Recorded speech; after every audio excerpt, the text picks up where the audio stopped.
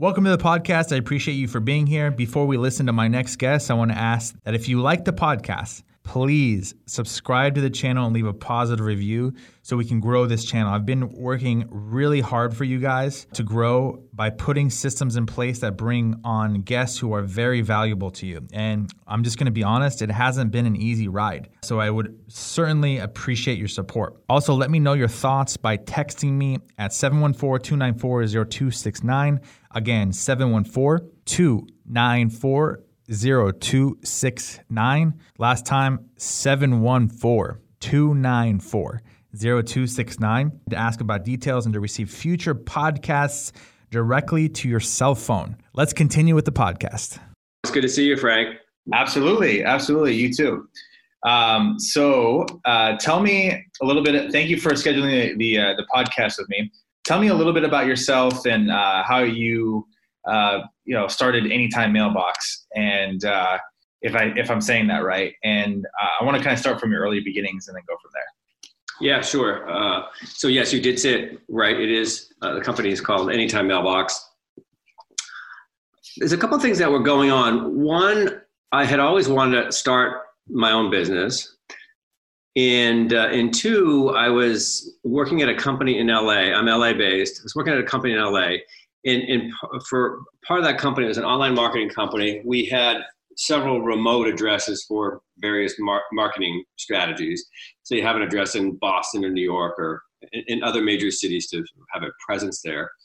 And we had those addresses set up so the mail would auto forward once a week. So they were either with a traditional P.O. box store or a co-work operator, and every Friday they'd forward us the mail. Yeah. And that just, there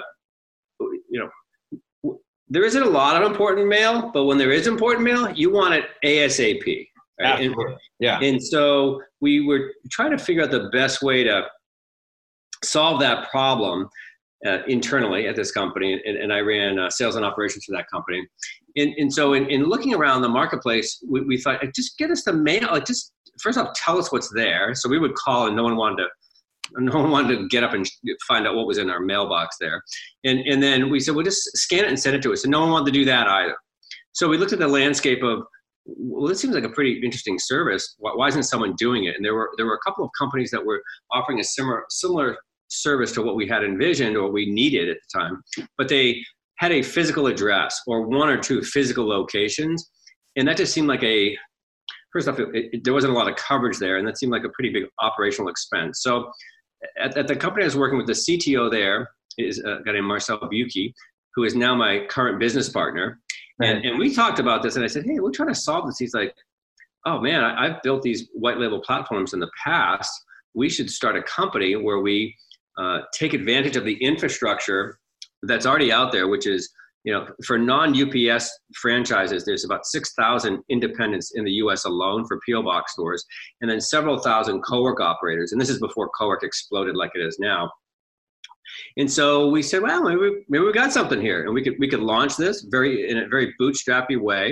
And then it covers my interest and Marcel's interest as well of business ownership for the Guy Kawasaki reasons that are out there, right? There's a lot of sort of wealth creation. And the other is, my dad was a great provider, but he was never around. He was working all the time. And I have young children, and I wanna be around and participate in raising those kids. So it checked both of those boxes. So we launched Anytime Mailbox 7 years ago. There happened to be a trade show outside of LAX. For the P.O. box store industry. We went to Vistaprint and got our little logo golf shirts and printed up business cards and threw up a little booth, and we went for it. And that was 7 years ago, and now we are we're up to 18 countries, primarily U.S., but expanding globally pretty rapidly. We have over 650 locations. We've turned up tens of thousands of subscribers for the service, and it's exciting. So tell me about, you were working for another company. What was the other company called? It was called Techterra. Okay. Mm-hmm. And this company, you were an executive, or were you kind of an employee under the CTO, or? No, I was on the management team, and I was executive. I ran sales and operations for the company. Sales and operations, okay. Yeah, not an owner, but when I think of executives, I think like the executives that would probably make the best entrepreneurs are executives that are in sales and marketing, because it's harder for like a CTO, for example, or a CFO to start their own business. Well, that does happen. It's definitely a lot harder. It's just a different mindset. It's a completely different world to start your own company as opposed to being an executive, in my opinion. Is that how you felt? I think so. Marcel is a unique CTO. I mean, and I say this, I'm sure he's going to listen to this podcast, and I called him it this morning. I think he's a nerd, right? He likes being a nerd. And you want your CTO and develop, head lead developer to be nerdy, but at the same time, he has very, very good business instincts. He's terrific on the accounting side. He comes from he's Swiss, and he comes from go figure. He comes from a banking background, and his family was really solid in the graphics side. I think his mom is a graphic designer, so he has these other unique qualities. But on my side, from a leadership perspective, sales helps a lot because I'm a major optimist, right? I'm always like, the next deal, this is going to be awesome. Yeah, it's going to be. But while at the same time, so there's that vision thing you have to hold sort of in your container, right? It's like you have to have the vision and the North Star, and I really bring that to the table. But at the same time, good salespeople, I think I'm a decent salesperson, have to be well organized and operationally attuned. So yes. you can get the verbal, but it doesn't turn to revenue unless it gets operationalized and implemented. And I would say that was even more of my strong suit than the sales part. It was actually following it all the way through the end and then making sure it's continuing to generate revenue.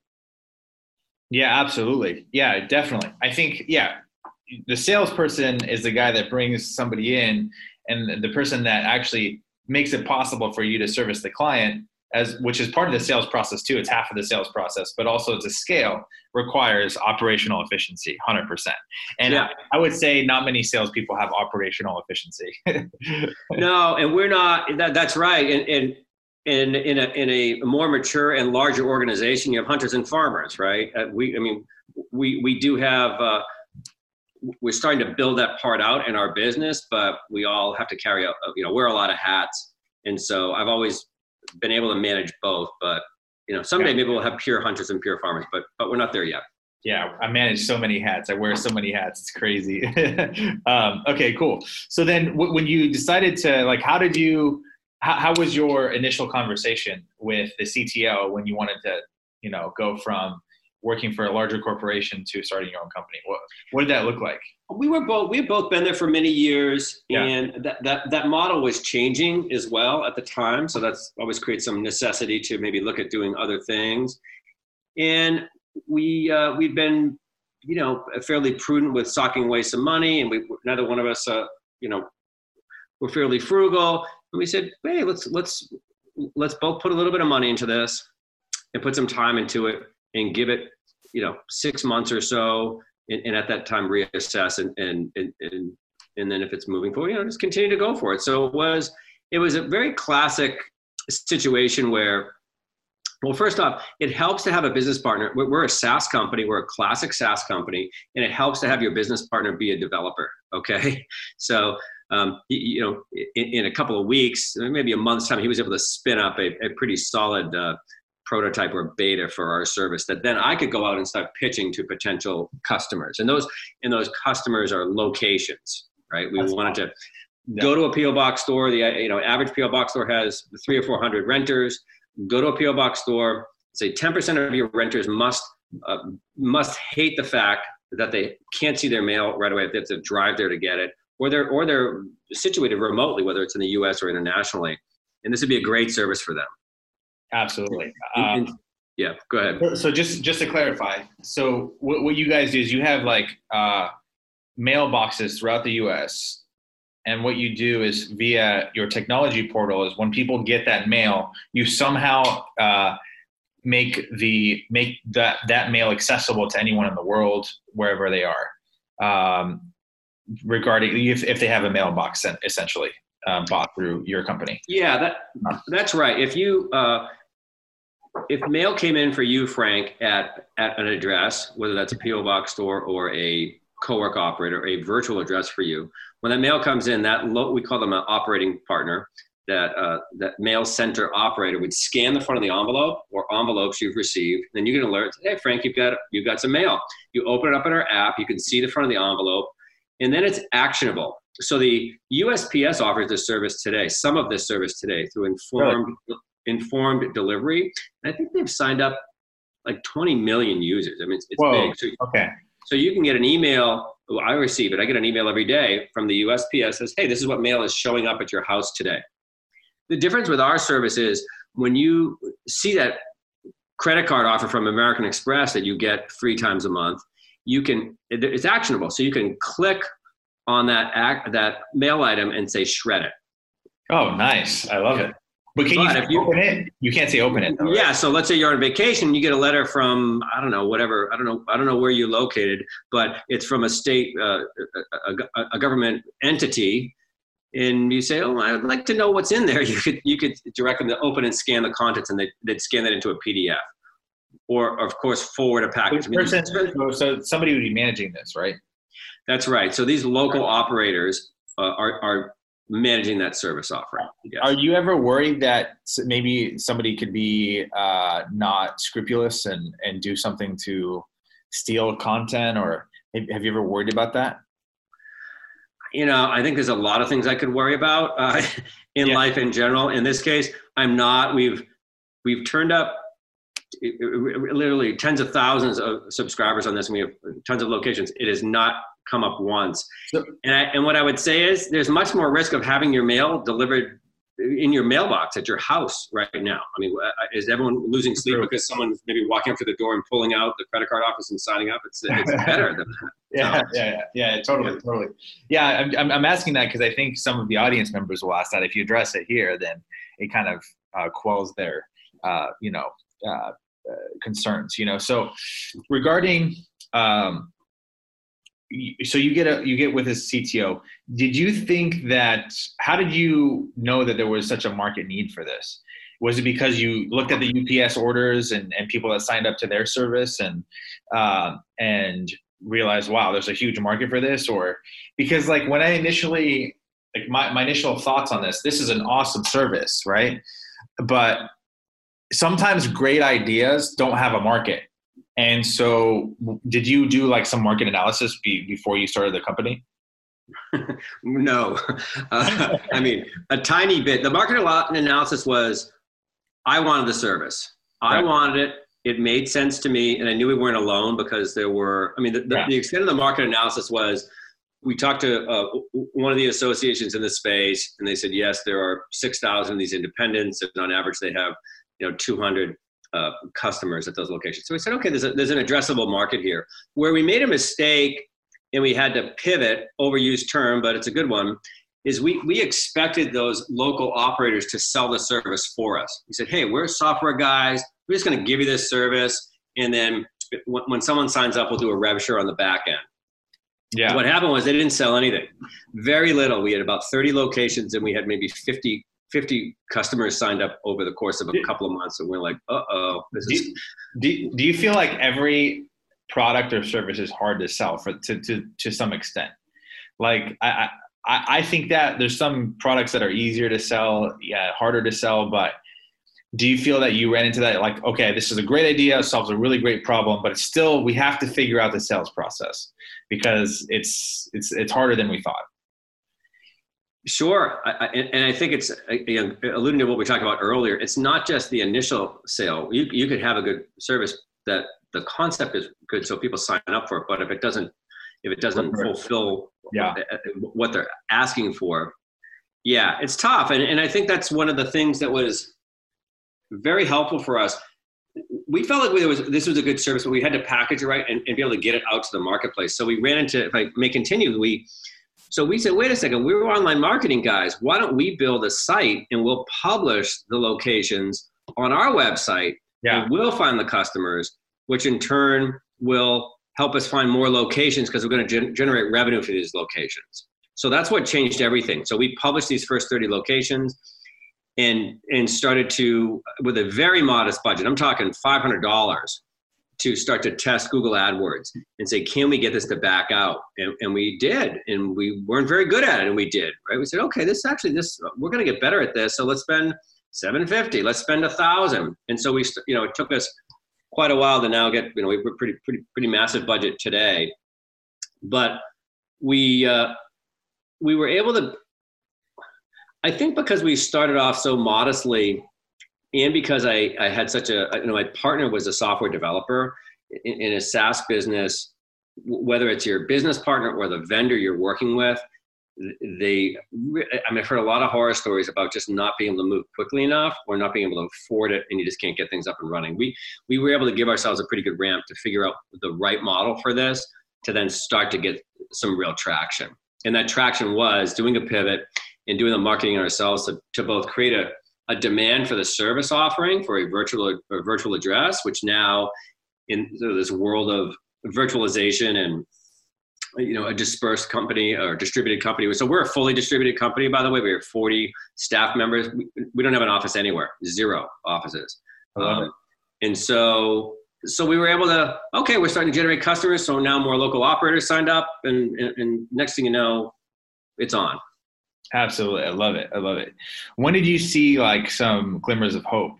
Like when you first started the company, like when you decided you're going to run a company with a CTO, and then, when did you start going, okay, this is getting somewhere? Yeah, well, the first glimmer of hope was just the idea, right? Because this is going to be awesome. And then that's it. Yeah, and then it took a little while. We went this first trade show we went to.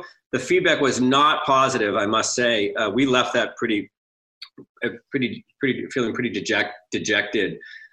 But we hung in there. It was probably we got enough of a excitement, 6 months in, maybe even 90 days in, where we had a couple of locations sign up for it. So that just got us a little excited to push forward. And then it was almost a year and a half in, I think, of just kind of grinding and not really starting to take off, until we figured out the formula. And it did come down to this lead gen side of it, right? Where we were in control of finding, really handling the marketing piece of it. That it started to take off. And with the SaaS model, you just back it all out. You say, this is what it costs to acquire a customer, and this is what their lifetime value is, and this is how many you're churning. Does the math work? Yes. So keep, basically spend as much as you can while that math still works. Yeah. I love it. And so that was on Google, right? You were starting to see lead generation through Google, and that was really affecting your bottom line and helping improve it. Yes. Yeah, that's right. It was all AdWords and a little bit of Bing, and we have since moved into Facebook. In that. Nice. Let's talk about that. How has that been for you, doing Facebook ads? Yeah, it's been good. There's a lot. We're a pretty small shop, so it's been a slow process just from a resource perspective. With Facebook, you can test so much more quickly and easily, but you have to be able to create all those ads to test, right? All of those assets. So we've been building out that team, slowly but surely. And I'll also add that we have, most of our company is offshore. So our software development team, we have a team in the Philippines and a team in Vietnam. And our customer support is all in the Philippines as well. So we've offshored all that, and it's been a terrific, I can't tell you how great it's been. Our first couple of hires for offshore support, I put an ad in Craigslist Manila, literally. And those two folks are still with us today. And we created I have some pretty great offshore people too, actually. I agree with that approach. I don't think the concept really makes a difference. It's mainly just focusing on the right people, right? Yeah, right people, and I think right country maybe for what you are trying to hire for. But it's really been awesome for us. It's been a huge, a really huge win for us in being able to scale the company. So to get back to Facebook, as we're building out our team to be able to scale even more, from a marketing perspective, we're finding resources in the Philippines who, it's not just pure customer support. It's for all different kinds of job functions. I love it. What else are you hiring for, like in the Philippines? Well, we recently, we're in the process of bringing on a trainer. So we have almost 20 customer support people, and we need a trainer, right? As we scale, it's like we do the team that runs. So in the U.S. we have a VP of operations, a woman, Natalie Schrader. She joined not long ago, and we knew her from the past as well from that company. So we brought her on, and she listens into calls, and so does the operations manager. But we, full-time person, right? We need to just keep getting better at the support side. We're hiring ad support, so it's really about asset management around ads. So you have to be able to do A/B testing. You need an A ad and a B ad, right? And if you want to do A/B testing 50 times over, you need to have 50 ads and upload them onto Facebook. And then, oh, by the way, track what's actually happening. And yeah, sure, there's these a lot of work. Yeah, it's a lot of work, and we're now getting to a place where we can do that. And there's a lot of value. So we're still I'd say we're super bootstrappy, but continuing to slowly take on projects that make us sort of play with the bigger boys and just run a cleaner operation. So you've seen success. What has been a challenge for you in the past? What has been something where maybe you doubted your decision to start this company, or maybe you just, thought you may have wanted to quit? I'm sure everybody has moments where they're like, man, I don't know if this is the right decision. But did you ever have those doubts? And can you walk me through challenges that you had in your business? Yeah, there was. I mean, early on, I started to hedge a little bit. I took a little consultant gig on the side because I'm like, I don't know if this is going to work out, right? I mean, this is where before we really started to dial in the lead gen piece of it, and I have a family, right? Yeah. I'm part of a CEO organization. We get together, Vistage. I probably can mention that out there. People know Vistage. I joined a Vistage group, and it's like, I'm not alone. That I wake up once in a while at 3 a.m. going, is this thing? I mean, still, right? It's like, is this gonna work out? Man, how are we gonna get to that number? I mean, we just had a super strong February. We're ahead on revenue, and we're under what we budgeted for expenses, and so I celebrate that in my mind for 10 seconds, and I think, oh man, March, man, we got a big nut in March, right? It's like, so I think that I have a lot of the typical concerns that a business owner or entrepreneur has, inside their ears. And I don't know, I have a fair amount, like many of us do, have a lot of life experience. And I just know that I just need to just keep showing up and not being afraid to talk to my partner when I am concerned about something. And it's sort of like just looking under the hood all the time. And not getting a letter and putting it in the drawer because you're scared of what's inside of it. Right? It's measuring what's happening. I'm trying to think of a specific situation with us where, with Anytime Mailbox, that we had to really overcome. And I can't, maybe because I feel like we're doing that all the time. I mean, there are challenges consistently, that really come up. I would say that I do have a pretty. I would say I'm fairly consistent with my routine. I'm an early bird, so I'm up my alarm goes off, but 4:30. I don't get up at 4:30, but I'm up by 5, and I'm working out.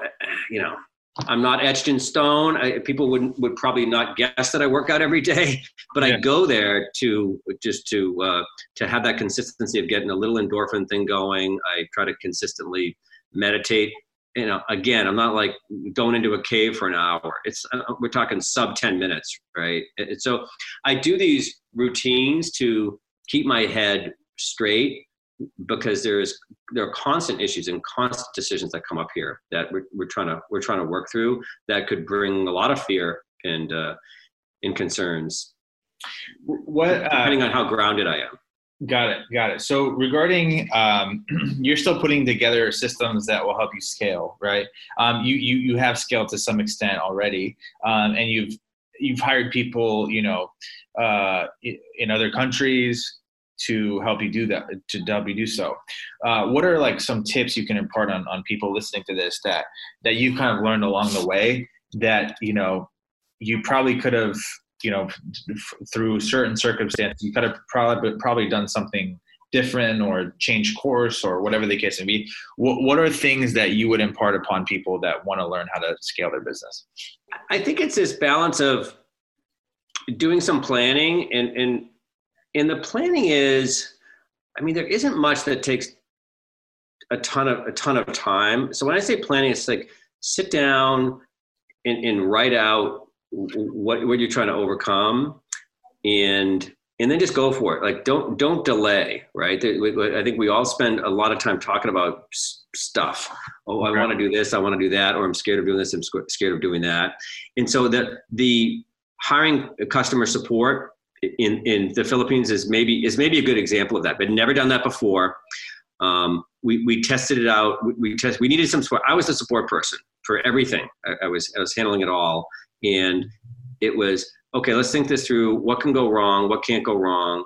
There's a book. I have it right here, but it's about this exercise of sitting it out and doing some writing. And again, it's sort of like my meditation thing. You don't have to go to a cave and meditate for an hour. It's like 5 minutes. Sit for 5 minutes and try to follow your breath. Like the ROI on that is enormous, and it's free. Okay. And I'm not a good meditator, and I've been doing it for years. I stink at it. Right. I hearing meditation is like something that people should do. I feel like throughout my day, it's always hectic, and maybe meditation would help. But people like you all the time telling me to meditate and do that. So what difference has it made for you? It just slows things down. The pace at which I handle things coming at me, it seems like it's sort of like a recording. When you crank up a recording to, 2 times, it's like, wow, it's pretty frantic. And if you slow it down, which, no one does on a podcast, right? Probably not on this one. But if you slow it down, you can digest things more quickly. And I just feel, I guess, I'm not as frantic. I'm not as frantic, and I'm just more stable. And my point with that is, it doesn't. Nobody has time. Nobody has 5 minutes to do it. But that's nobody wants to start. Nobody wants. It's a joke. Yeah, of course you have 5 minutes, right? Tell me how many times you've been online today looking at the headlines, or if the market is the market crashing? Is Corona going to take things over? What's going on with Super Tuesday? It's like all that. Look at your screen, the screen timer. It's priority. Yeah, right. So to try to be specific with answer your question, I think it's scheduling some time. What's really helped me, and I am always trying to sharpen the stick with organizational tools for me, is booking time on my calendar to say, hey, I'm going to try to figure out how to do customer service in the Philippines, and scheduling 30 minutes on my calendar sometime this week. And then the other trick is when it pops up to actually do it. Yeah. Right. And then go for it and unwind it. If, most decisions can be unwound pretty quickly if there are mistakes there you want to improve. So you're super intentional about the things that you need to focus on. I try to be. I would, I'm self-critical, but the reality is, I think I do a pretty good job of that. Awesome. Okay. And so what are your goals now? Like, what are you trying to accomplish? Are you trying to expand globally, or I know you have like staff, but like how many mailboxes do you have? Well, it's not something we disclose. I kind of keep alluding to, tens of thousands, and let's just say we're, getting close to six figures. Wow. And so the idea is, one of these concepts that we have is this idea of an address for life, where I know when I was, 20 to 35, I moved an embarrassing number of times. And it was always a nightmare to have to deal with my snail mail and do a change of address. And so we think for a modest fee. You can get a mailbox address with us for $9.99 a month, and that address can be one you use for the rest of your life. And so this is a concept we have. We've done a tiny bit of testing on it. So a goal is to say, hey, how do we start to really test this concept on Facebook, on AdWords, and try to create some awareness about this idea. And we have several other ideas around this, around security, for example. So we're very bullish on this idea, right? That you can have one address that's used for the outside world, and how do we scale that? And I think we're in a good position now to be able to scale. We have a lot of marketing expertise to be able to do that, and we're generating enough revenue to do that. So that part is very exciting for us. Yeah. What do you love about your business right now? What do you love to do on a daily basis that really energizes you consistently?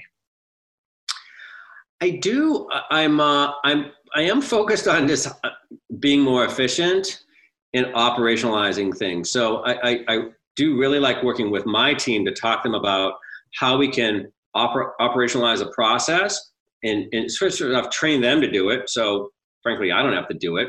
And then operationalize it so we can push it out throughout the entire team. And because we're most of our services, if not all, are software related, that once you operationalize it, it's like, and you build the tools from a software perspective, it's like it's on. You don't have to worry about it again.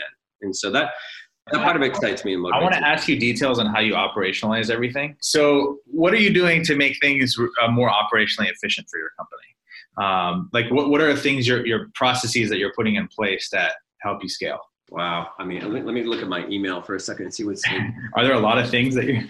Well, sure. I mean, everything, right? Everything that comes in. So let's say reviews, customer reviews is an example. So you get good reviews and you get bad reviews, and that's a really big part of the online world. And we have, I'd say thousands of really good reviews, and we have a handful of bad reviews, but people like to zero on the bad reviews. So how do we first off generate more positive reviews? So what are the things we can do to make that happen? And that's as simple as, now I'm on Zoom all day long, and so we'll have a quick call, and someone's a note keeper or a scribe, and we just throw out all the ideas we can do to generate new reviews. Right. We spend money on software to send them a quick email after the fact, and we just ask them when we're on the phone, like, what are all the things we need to do that?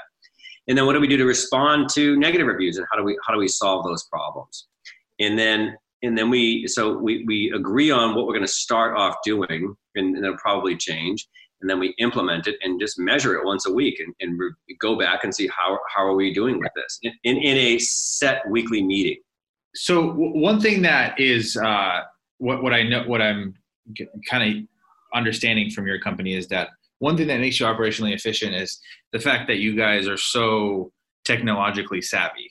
And so I don't think that's it. You don't think it's it, really? I don't think that's it. I mean, it helps, believe me. We know it helps, but it's more like there just isn't a lot of BS. We're like, okay, we have this issue. Let's talk about it. Let's not talk about it forever. Let's talk about it now, or have a meeting in a 30-minute meeting and come up with some ideas and implement them and measure them. Yeah. It's instead of like, oh, this is a good idea. Let's like talk about it forever and never do anything, or do it and then never measure it. It's like, let's talk about it. Let's come up with something ideas. Let's make sure it's not going to cause a major problem if we implement it. Hopefully that doesn't happen. Right. And then implement and measure, and then change. So it's just putting a focus on it, and then always making sure that you're implementing and measuring everything. Yeah, that's right. Implementing, measuring, fixing, and I think the biggest problem with entrepreneurs is they don't put a focus on putting systems in place, and so because of that, they're always focused on the sale pretty much, and they're not focused on the overall, like, the 10,000 foot view of how to scale a company and how to make everything go smoothly, keep your clients happy. Do you feel that's like the mistake that most entrepreneurs make, is they don't even put a focus on systems in the first place? I don't know. I can't speak for others. And I think a lot of it is just hanging in there. Actually, I think the mistake that most entrepreneurs make is they don't give themselves enough runway or time for something to work. We're 7 years into this thing. in a couple of years in, it was like, I don't know if this is going to happen. And that could have been a point where we quit for sure. And I think a lot of people would have, but we hung in there and then it started to go. So it's giving yourself enough. Was that ever an option to you in your mind to quit ever? Pardon me? Was it ever an option in your mind to quit? Yes. I mean, come on. Sure. I was like, option, of course. I was like, I don't know. I'm scared. I don't know if this is going to work. And I put a bunch of time. What is that going to mean for me financially? What is it going to mean for my ego? And I tell my friends, I finally started a company and failed, right? All those fears came up.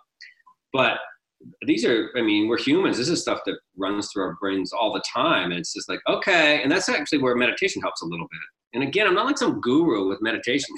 I'm not at all. It's just like, oh yeah, okay, that's just my brain talking, and you had your moment, go away, and now let's take some action here. What do you do to meditate? You just like sit on bed, or sit in the bed? Yes, I sit down anywhere. Actually, I lie down. The sitting, like the whole sitting and keeping your spine straight is like, no. I'm like, what? I'm gonna lie down on my couch or my bed. I put a timer on for however many minutes I think I can handle it, and that's always sub 10 minutes. And I just try to count my breaths up to 8 and back and forth. And by the time I get to 2, I'm thinking about work and, whatever. And then I just reset. So it's, yeah. Have you ever thought about bringing on more partners or investors or doing things like that? Sure. Yeah. I've thought of all those things. In where we are today, I think some of that has to do with how big the market is. Maybe not how big the market is, but how quickly someone sort of could come in. Like, do you need to have this really big first mover advantage? And I think, we have a pretty big first mover advantage. There's 1 or 2 companies out there that's about our size. And then after that, we've gotten a very good head start here in this space. Now, bringing in a third party, like a venture company or something like that certainly could help us scale, and we've considered that, and we still consider it once in a while. It's good to be open to it. Not everybody's open to it. That's right. We're not sure where it's going to go. I think it's a matter of having the right, just the right partner and that gels with us, and we may be open to that. We're at a place now where we're starting to get calls, right, from whether it's VCs or private. How do they know? How do they know to give you calls? I've never gotten a call by a VC, or how do they know that we need to call Matt? Or is there something? It's been interesting. It's been from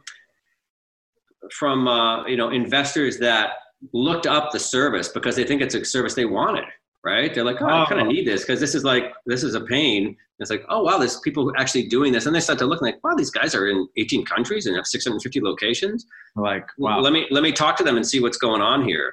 And then also just a keyword. My guess, I've never asked this, I should. I think you start to look at the search terms, and every month the search terms go up for virtual addresses, virtual office, digital mailbox, these types of terms, just because of globalization, these digital nomads, people wanting to be flexible, all those reasons. So I'd say we're very open to some investment, but we've been lucky. We've been able to not do that, right? So we have a lot of flexibility right now. And we want to continue to have that flexibility. Awesome. Yeah, that's great. Cool. So what do you do besides business? What do you do on your spare time? Well, I have a wife and I have 3 kids. I have a 5-year-old, a 3.5-year-old, and a 1.5-year-old.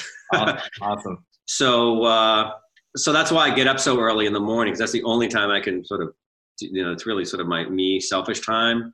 And then, I mostly just hang with my family. I put the time in there because that was a big goal of mine. And when I don't do that, I've gone back to playing tennis, which I hadn't done for 30 years. My wife is quite sporty, and so that's something.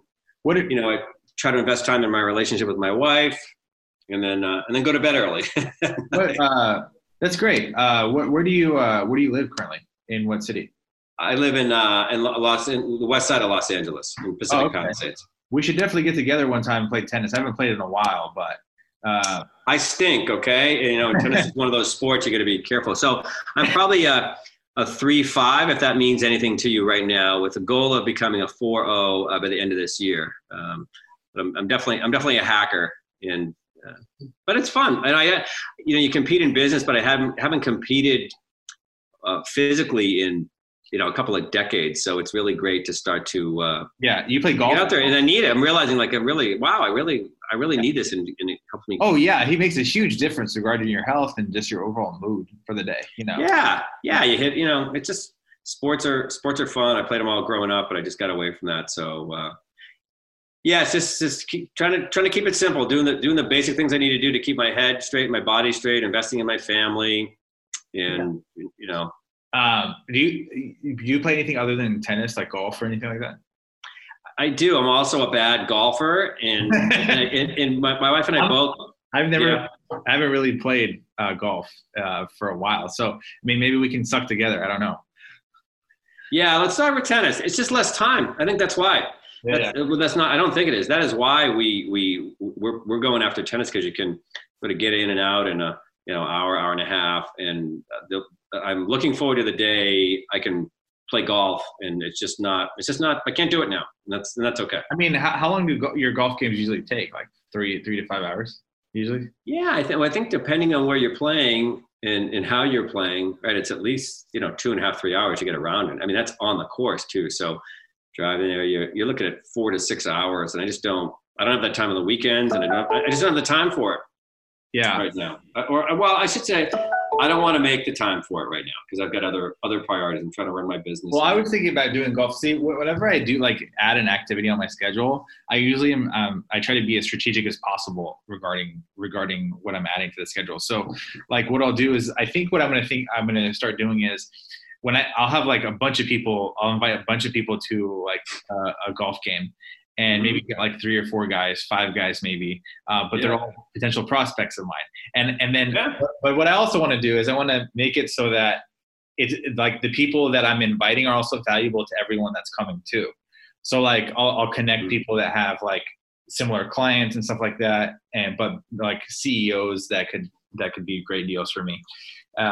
That's what I'm thinking about doing, that because I have a sales rep on my team. She's like, you need to do golfing. She's like, she closes so many deals, with golfing, and it's something you need to do. Everybody tells me. So.